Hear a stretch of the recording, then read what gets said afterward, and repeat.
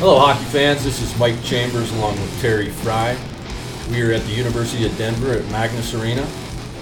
Terry has just joined me from Avalanche practice up by 25, and I was at DU practice. And it's an exciting time for the DU Pioneers, obviously, this week. Not so much for the Colorado Avalanche, but we're here to talk about both. This is Traffic in Front of the Net. Terry, welcome. Thanks, Mike. I got through the perennial accident there at Bellevue and I-25. Big wreck, eh? Yeah. It's good for you to show up. Let's go to lunch after this, but let's get this podcast going. Are you buying lunch, by the way? The company might, since we're doing the podcast. Okay, here. all right. That'll work. Jeremy Smith, according to Terry Fry, is going to be the starter tomorrow for the Avalanche. But let me get something off my chest before we go any further. I just pounded right. the table, and I'm sorry. I've been told not to pound the table. Do not pound I'm sorry. the table. I got the Swiss and Norwegian in me. Right. Makes me want to pound the table. I thought Jared Bednar made a mistake by not starting Dearborn, Michigan native Jeremy Smith in the last game at Joe Louis Arena. I don't mean that to sound like it's a huge deal, and I know coaches shouldn't think that way. Calvin Pickard was coming off a good game, but they were playing the next night at Chicago. I don't want to make this a screaming second guess. I am just saying I thought it would have been a nice touch to play Jeremy Smith in the last game at Joe Louis Arena. You know, when you're working with a team that really has no positives, a storyline like that it is something that you can write about, you can think about, that maybe perhaps get you a little more excited for the game if you're a fan. So I agree with you. I think somebody should have stepped in and said, hey, Coach, have you thought about, whether it was Gabe Landeskog or anybody else in the organization, hey, Coach, have you thought about the fact that Jeremy's from Detroit? Yeah. He grew up, by the way, hating the Avalanche. He denies that, but I think he probably did. A typical young Detroit hockey fan. But I thought it would have been a nice touch. And then Calvin Pickard could have played the next night at Chicago. And again, please don't try to make this into some screaming denunciation of Jared Bednar. I just think it was a missed opportunity to give it a nice touch. Okay, we're going to go back to the goaltenders in a minute, but first I want to go through some of the topics that we're going to talk about. We're going to talk about the last 10 games. The Avalanche is on game number 73 tomorrow. We're going to talk about Erik Johnson's comments from a story that Terry did, a one-on-one interview that he had with the veteran D.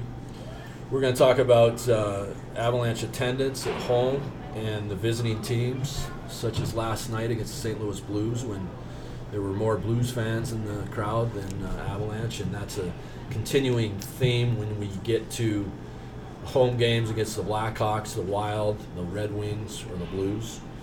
And then we're going to talk a little bit about the DU Pioneers and the top-ranked pairwise number 1 DU Pioneers who opened the NCAA tournament on Saturday against Michigan Tech in Cincinnati, where I will be. I'm leaving for that regional tomorrow. The Pios are going to play the winner of Penn State or Union on Sunday for a ticket to the Frozen Four at the United Center in Chicago 2 weeks later. I hope they play Penn State, because Penn State's a terrific story right now. It is. The new program. And they're also coached by Guy Godowski, who went to CC. He's a Colorado College guy, and he's been an exciting young coach who's come along, and obviously he's got the Nittany Lions. I think it's their 5th year. I want to say 5th or 6th. Yeah, I think so. But they're in the tournament. They have terrific fan following, terrific fan base. They beat Wisconsin for the Big Ten title on Saturday night. I believe it was in double overtime, but Tony Granato's Wisconsin Badgers. Right. So it's going to be an exciting weekend for college hockey, and and then let's just go straight into the Avalanche. I mean, it's the final 10 games, Terry. I just did a little research. If they go 10-0, hey Mike, tell your facts to shut up. If they go 10-0, they've currently got 20 wins. Yeah. If they go 10-0, they can tie franchise low in wins. So we're not franchise. The Avalanche. The Avalanche right. in club history. The franchise low of 30 wins in an 82-game season. They're not going to go 10-0, Terry. No. You don't think so? No. I keep waiting for them to kind of like gather momentum, just go through one streak where everything goes right, where the puck bounces off somebody's butt and goes in the net. What happens, though, is you recognize there are certain bad karma years. And this team is not that bad. I mean, nobody can be that bad. But they haven't ever gotten that kind of momentum switcher, or they have never kind of gathered anything for one streak. And I think that's one of the biggest damnations about this team, is they haven't managed to even piece together that seemingly inevitable nice run. They've been playing decent hockey at times, but they just haven't been able to put together the run. The one I keep referring to, and I guess some of you may get a little tired of me talking about the Colorado Rockies of old. That's the 6 seasons the Rockies spent in Denver before they became the New Jersey Devils. But that team went 15, 53, and 12 in 1978-79, led to the hiring of Don Cherry the next season. And you accepted ties. Ties were part of the game. So if you extrapolate to an 82-game season and give them half the ties, a third point in a game, they would have had about 49 points. That's the one I'm looking at. And right now the Avalanche have 43 points. So if they get 6 points in the last 10 games, they'll equal, in my mind, the record for NHL futility in Denver, the 78-79 Colorado Rockies. Terry, I got to admit I didn't see much of the games in Chicago and Detroit, but I got to tell you, the Avalanche, it was 1-1 going into the third against Detroit, and they had a 3-1 lead in Chicago. Teams that can't hold leads or win a third period to win the game are obviously teams that aren't ready to win. Well, and let's see, there's this dark cloud over this team right now, and I kind of tried to diplomatically ask guys this even after the game last night, are you kind of waiting for bad things to happen? And I think in their mind there is that kind of aura of, God, what can go wrong now? And I think the crowning blow, and I realize Jared Bednar has to think this way and say it publicly. He was critical of the team's response after that controversial Jonathan Toews second goal in Chicago. I have covered bad teams in the NBA and in the NHL, and it's a fact. The bad teams get shafted. More so than the good. The good teams give you the aura of paranoia, and we've seen it with LeBron and great basketball players and even great hockey players, Sidney Crosby, for example.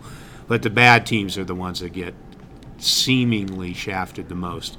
And I thought that was a classic case of they should have responded far better than they did. But that was just a horrendous call. And you know what? You're not a homer if you recognize. The NHL posted the video with it, and they said there was inconclusive evidence that it was offside. The video they posted was conclusive that there was offside. Terry, I know how much of a stickler you are and how I am. You're not going to give me this the stick handling thing over the line. No, I said stickler in terms of ethics and stuff like that. And we don't, if we're not on the road, we aren't going to say that we're covering the team. And I remember I saw a couple tweets from you. Yeah, where it basically said, I'm off tonight, but... And it was interesting. We obviously had a stringer in Chicago and Detroit, so the Post had a writer for us there. But I remember you tweeting about that, and I was thinking Terry must be pretty fired up about this. Because I'm completely silent on nights off, recognize the turf of the person covering the game, whether it's you or somebody else, a stringer. And it just was ridiculous to me that they were looking right at the evidence. Yeah. And the initial reaction by a lot of people, including me, was that, well, maybe they didn't have that. What was the blue line shot? So you're supposed to get that all the time. And then they post that video with the explanation saying inconclusive.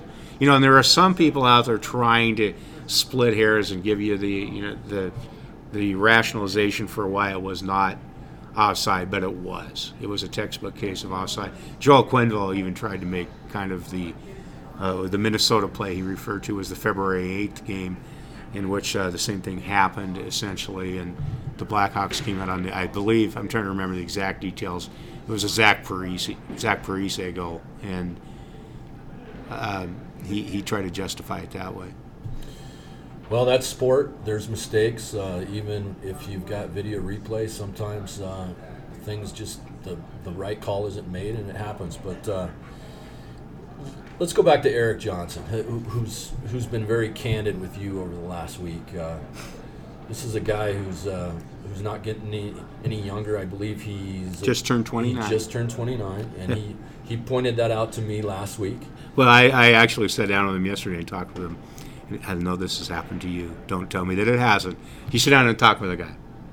Then you go back and you start writing a story, and you look at something and you say, God, it was his birthday today. Yeah, right. Yeah. Yeah. No, I have done that. So I put it in the story, but I wasn't able to tell him happy birthday directly to his face.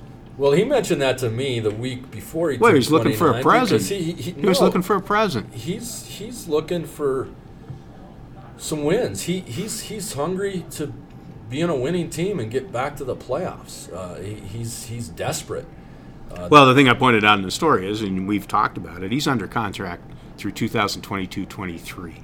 And when you say he's untradeable, it isn't the money. He's making $6 million a year, and it isn't a denigration of his player's reputation or anything else. It's just that term is scaring away other teams from seriously considering taking him on. Yeah. And that I think he would be virtually impossible to trade unless you're matching up contracts, with somebody's getting rid of a very long-term contract. And that could be possible, I suppose. So when I say he's virtually untradeable, it isn't that teams look at him and say, we don't want that guy. It's just, boy, you really got to be all in to take him through 2022-23 at $6 million a year. And it isn't the money, it's the term. I think both of us can agree that we respect and appreciate Eric Johnson's He's their best candor. defenseman by far. In terms of his candor about this awful season, he's been very upfront. He hasn't hidden his I don't want to say terse words, but he's animated. And well, he missed 36 games too, and that was very frustrating for him trying to come back from the broken fibula. Let's not feel too sorry about him. He's a professional athlete. He's making $6 million. Because he points out. Yeah. Any other Eric Johnson comments? Well, I thought that, one of the most interesting things he said was that you go up and down the roster, and nobody's having a good year. It's almost like it's hard to fathom that would be possible. Can you look at it and say, who's having a good year? Rene Bourque's been a bit of a surprise. He's happy he's got a job, but still, he won't next year though. The day-to-day existence with a hockey team that rarely wins, their winning percentage is .299.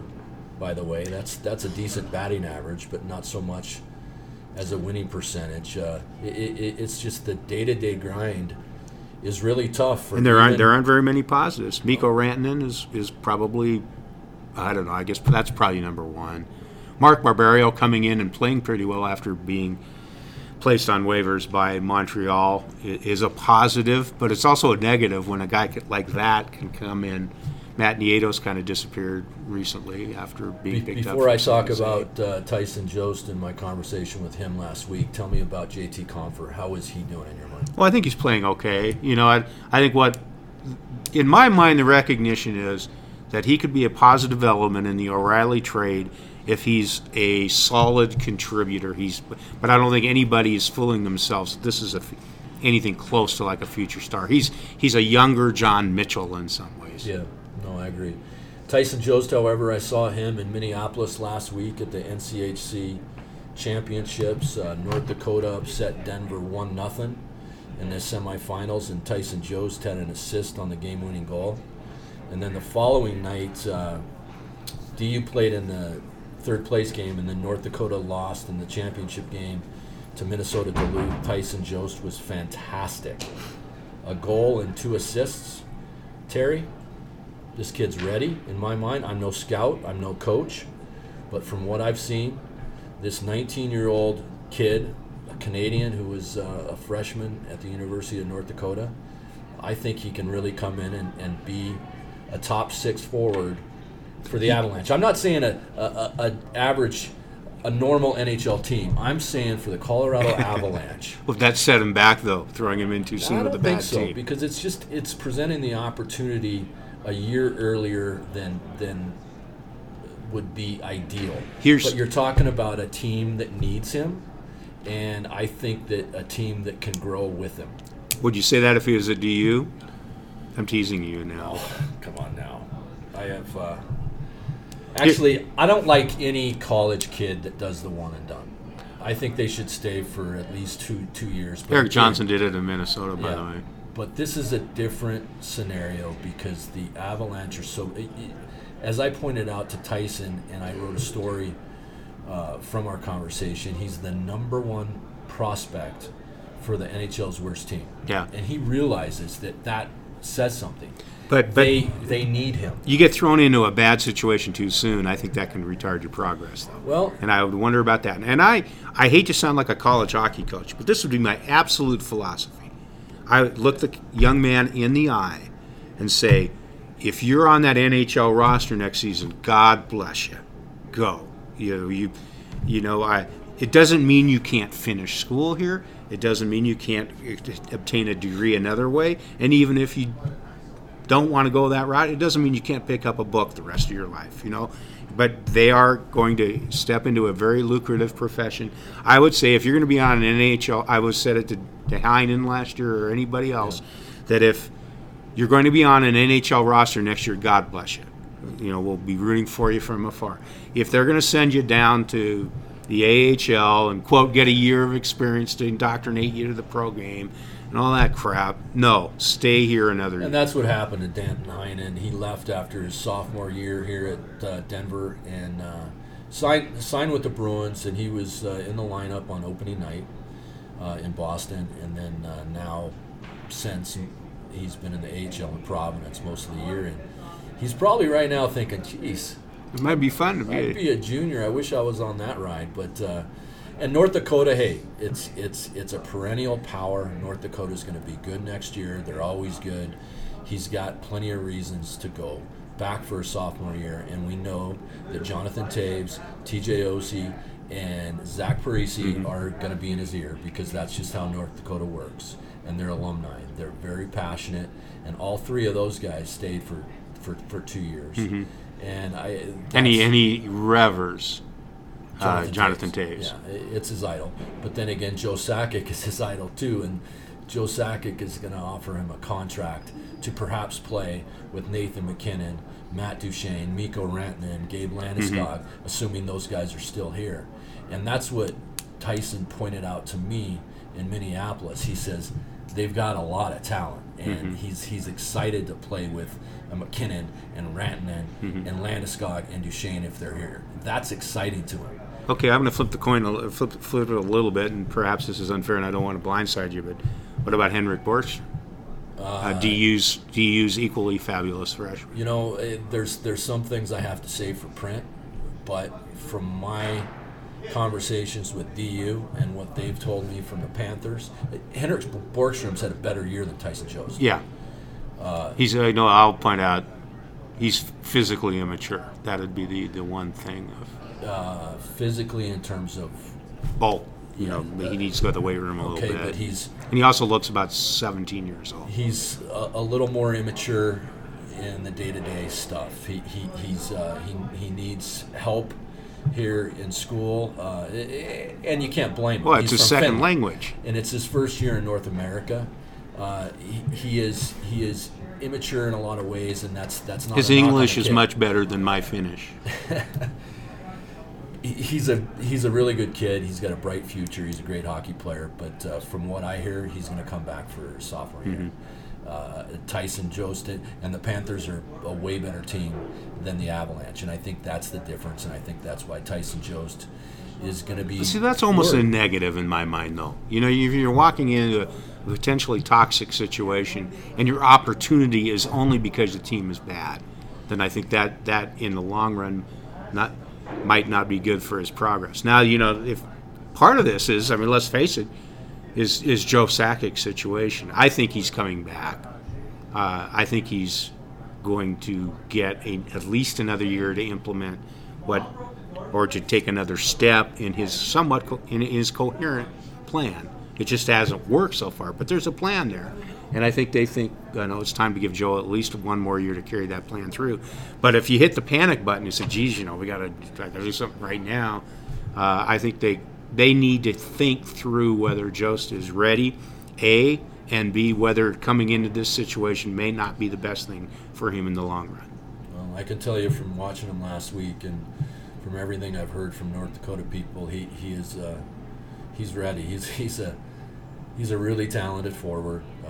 He plays with excruciating or incredible confidence, and I think he's going to be a top 6 long-time forward in the National Hockey League. We will wait and see. Terry, let's go back to DU real quickly before we wrap it up. Again, I'll be at the regional this weekend, and then Terry basically has the Avalanche the rest of the way. Excited about the last 10 games?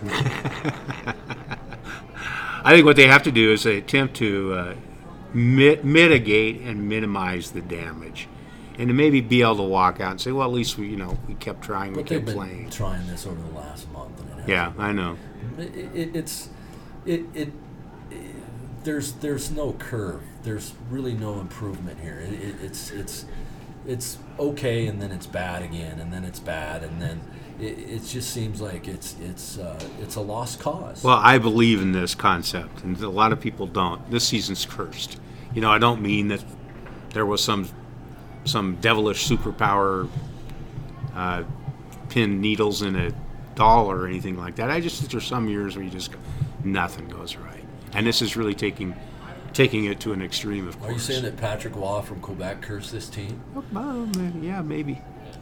Well, Patrick saw something that a lot of us didn't, and certainly he did not want to coach this Patrick team. saw that he was not having as much influence in the acquisition of personnel, and some of it goes back to Patrick's being enamored of QMJHL athletes and players, and so I think it would be wrong to say Patrick's decisions, quote, were all right, but I think it was very much a case of Patrick Waugh believing he no longer was a vice president of the team. He was just another plug-it-in, replaceable, temporary, disposable coach, and he didn't like that. Speaking of one of Patrick Waugh's guys, Reto Berra played his second consecutive game, I believe, last night or the day before in Florida.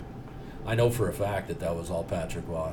Joe Sakic was like, I don't know about this. It was Francois Allaire who wanted Reto Berra. Well, I think Patrick had a heavy hand in that, but he was mad at Jaguar at the time, coming down the stretch of that season for one thing. Yeah, and Jiggy had some back injuries and stuff, but certainly Reto Berra is not the goalie that the Avalanche or Patrick Waugh envisioned. But when he hurt his ankle, maybe we're getting a little off track here, but sorry, but when he hurt his ankle, he was playing pretty darn well. There was a time last season when he was the Avalanche's best goaltender, and he so ticked him off with his lack of zeal in attempting to rehabilitate that ankle and get back that it did damage that never could be undone.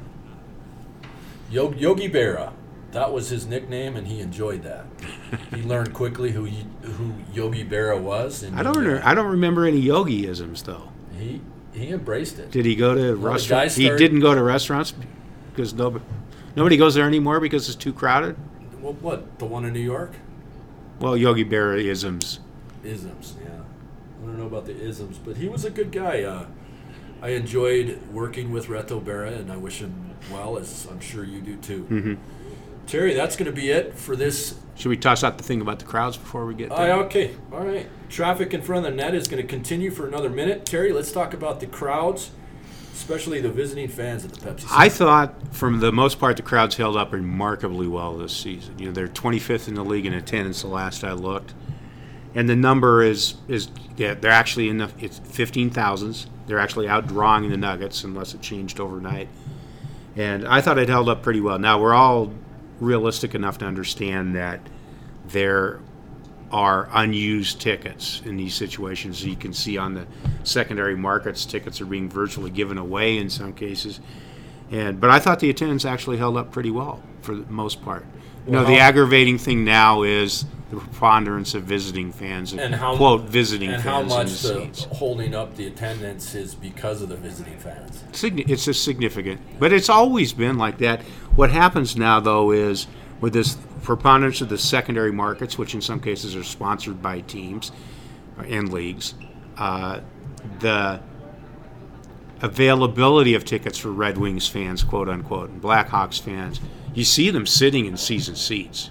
I mean, those obviously were purchased from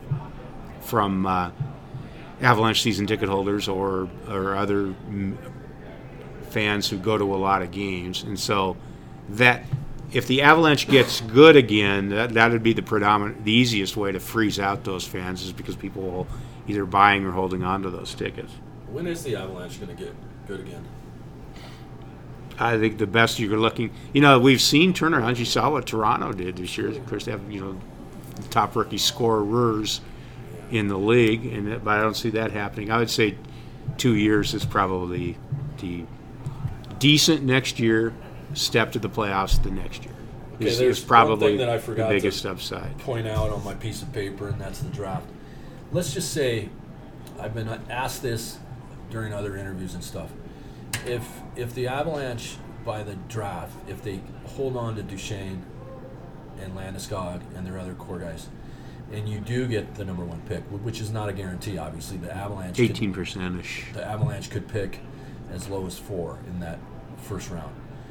If they do have the 1 pick, do they take Nolan Patrick, or do they trade that and try to draft 2D in the first 10 or 15 picks? Well, the realization there, though, is you're probably not going to get a defenseman unless you're probably not going to get a defenseman that can step in right away anyway.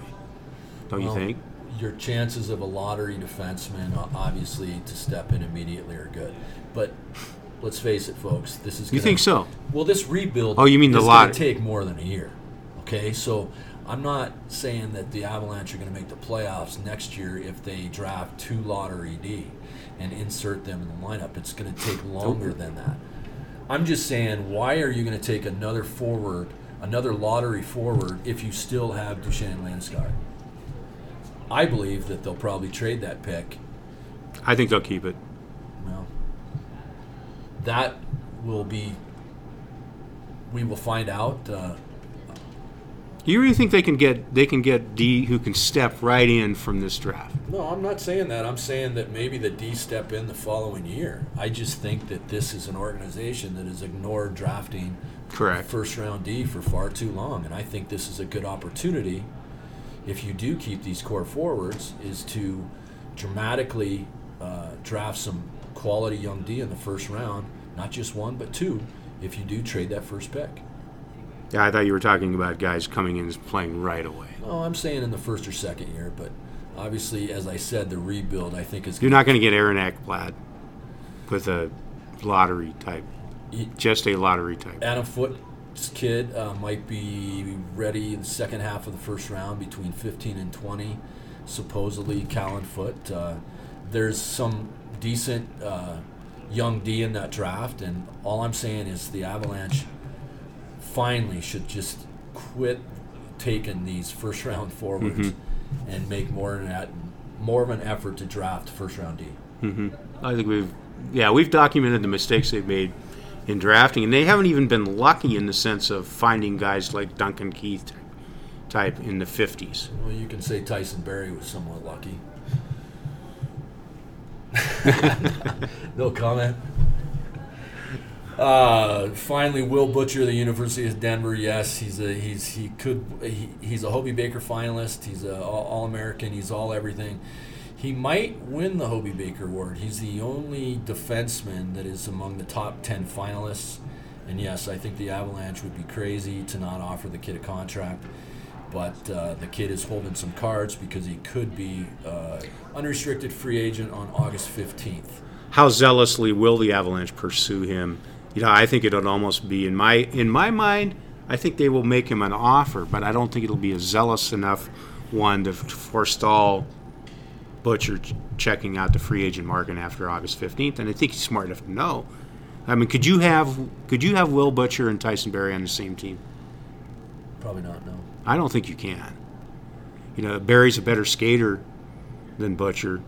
Butcher Butcher's his probably, leadership and his quarterback capability is there's some is definite exemplary. trade-offs there, but Will Butcher is going to be a good professional hockey player. I'm not sure if that means the NHL, but certainly the Avalanche need people in their entire organization, not just here in Colorado. And I think that Will Butcher is going to be a good pro with a chance to be a National Hockey League defenseman. So I think that they should sign him, but we will see what happens with that. Terry, I'm going to wrap it up. Let's go to lunch. Okay, we'll play credit card roulette for who. Sounds good. Okay. I'm Mike Chambers. He's Terry Fry. This is Traffic in Front of the Net.